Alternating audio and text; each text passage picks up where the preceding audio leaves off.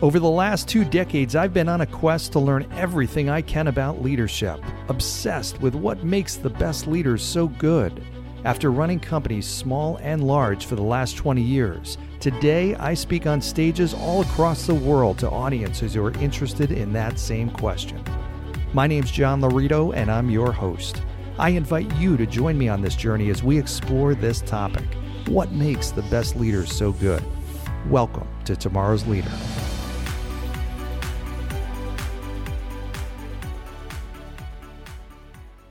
All right, welcome to today's episode of Tomorrow's Leader, where we dive deep on all things leader related to leading yourself and leading others. I am John Laurito, your host today, and it is 6:30 at night on a Monday night, and I am, after this podcast, I get to drive to Pinehurst, North Carolina, which is actually not far. It's only about an hour away, because I get to do a keynote tomorrow for a company, which I'm really excited about, and then I get an opportunity to play on Pinehurst. For those golfers that are out there, you know Pinehurst is one of the best courses in the world, Pinehurst number 2.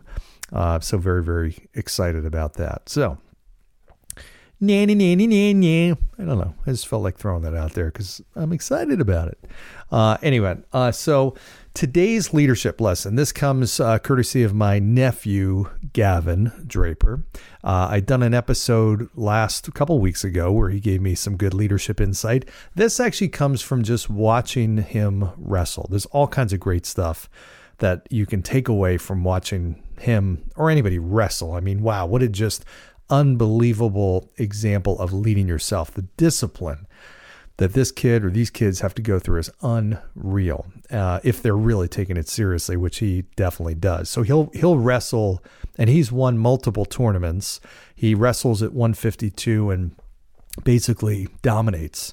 It's really cool to see, and it's from sheer hard work. His dad, Jeff, was a wrestler growing up and is super talented and skilled and teaches him a lot, and Gavin just absorbs and executes. It's phenomenal. But then he'll come back from a day of wrestling. Literally, they'll go from 8 a.m. till 7 at night, and he'll wrestle 5 matches, exhausted, and he'll come home and work out.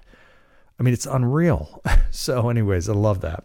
But I will say what's kind of interesting when you go to these wrestling tournaments, for those of you who have never been at one, it's at a gym. You got usually a couple of matches going on at least at the same time. And there is just yelling. It's loud, understandably. I mean, everybody's cheering and stuff, but even the coaches, like what's interesting, a lot of sports, you don't see this, but in wrestling at certain levels, his level, you will hear even the coaches on the sideline yelling, just giving him instruction. And, you know, the dads are, the moms are, everybody is giving the wrestler direction and leadership, in essence, in the heat of the moment. And what's interesting, when you go to the higher levels like college and you watch college wrestling, you don't see that. That actually doesn't happen. The coach is quiet, silent through the whole thing, just stands there and watches. And the reason why is that they have already taught that wrestler and led him or her in the quiet moments. I mean, it's not in the heat of the battle. It's not in that really stressful situation where they're delivering the leadership. They've already done it. And at this point, this is all about execution. So I just found it's very interesting. And I haven't gone, I've seen a few of the college wrestling. Jeff talked to me and shared with me, he reminded me of this difference. I'm like, wow, yeah, you're right. I get it. At the lower levels, the coaching is happening during the match, which it's really ineffective. The wrestler, doesn't even hear it. I mean, Gavin doesn't hear. He's got his headpiece on that's covering his ears. Also, it's like, you're not hearing everything. You're focused on executing right there in the moment. So here's my point with this. Leadership does take place in the quiet moments. And what we sometimes forget is when there's no conflict or there's no issue or there's no spotlight and need to perform, that's usually our temptation when we want to deliver leadership, but that's not actually the most effective because that person's mind is already somewhere else. They're already on, okay, I've got to execute. It's like somebody going to do a big presentation and they're walking up the steps of the stage and somebody's telling them, hey, remember these 3 things when you're giving your presentation. It's too late. That's got to be in rehearsal. It's got to be in the preparation, not now during performance time. So I think many leaders just opt to try and lead during the moment in performance, and it's not as effective as the leadership that takes place when things are calm, because that's when it sinks in. That's where you're training your muscle memory, and you're now driving a message home.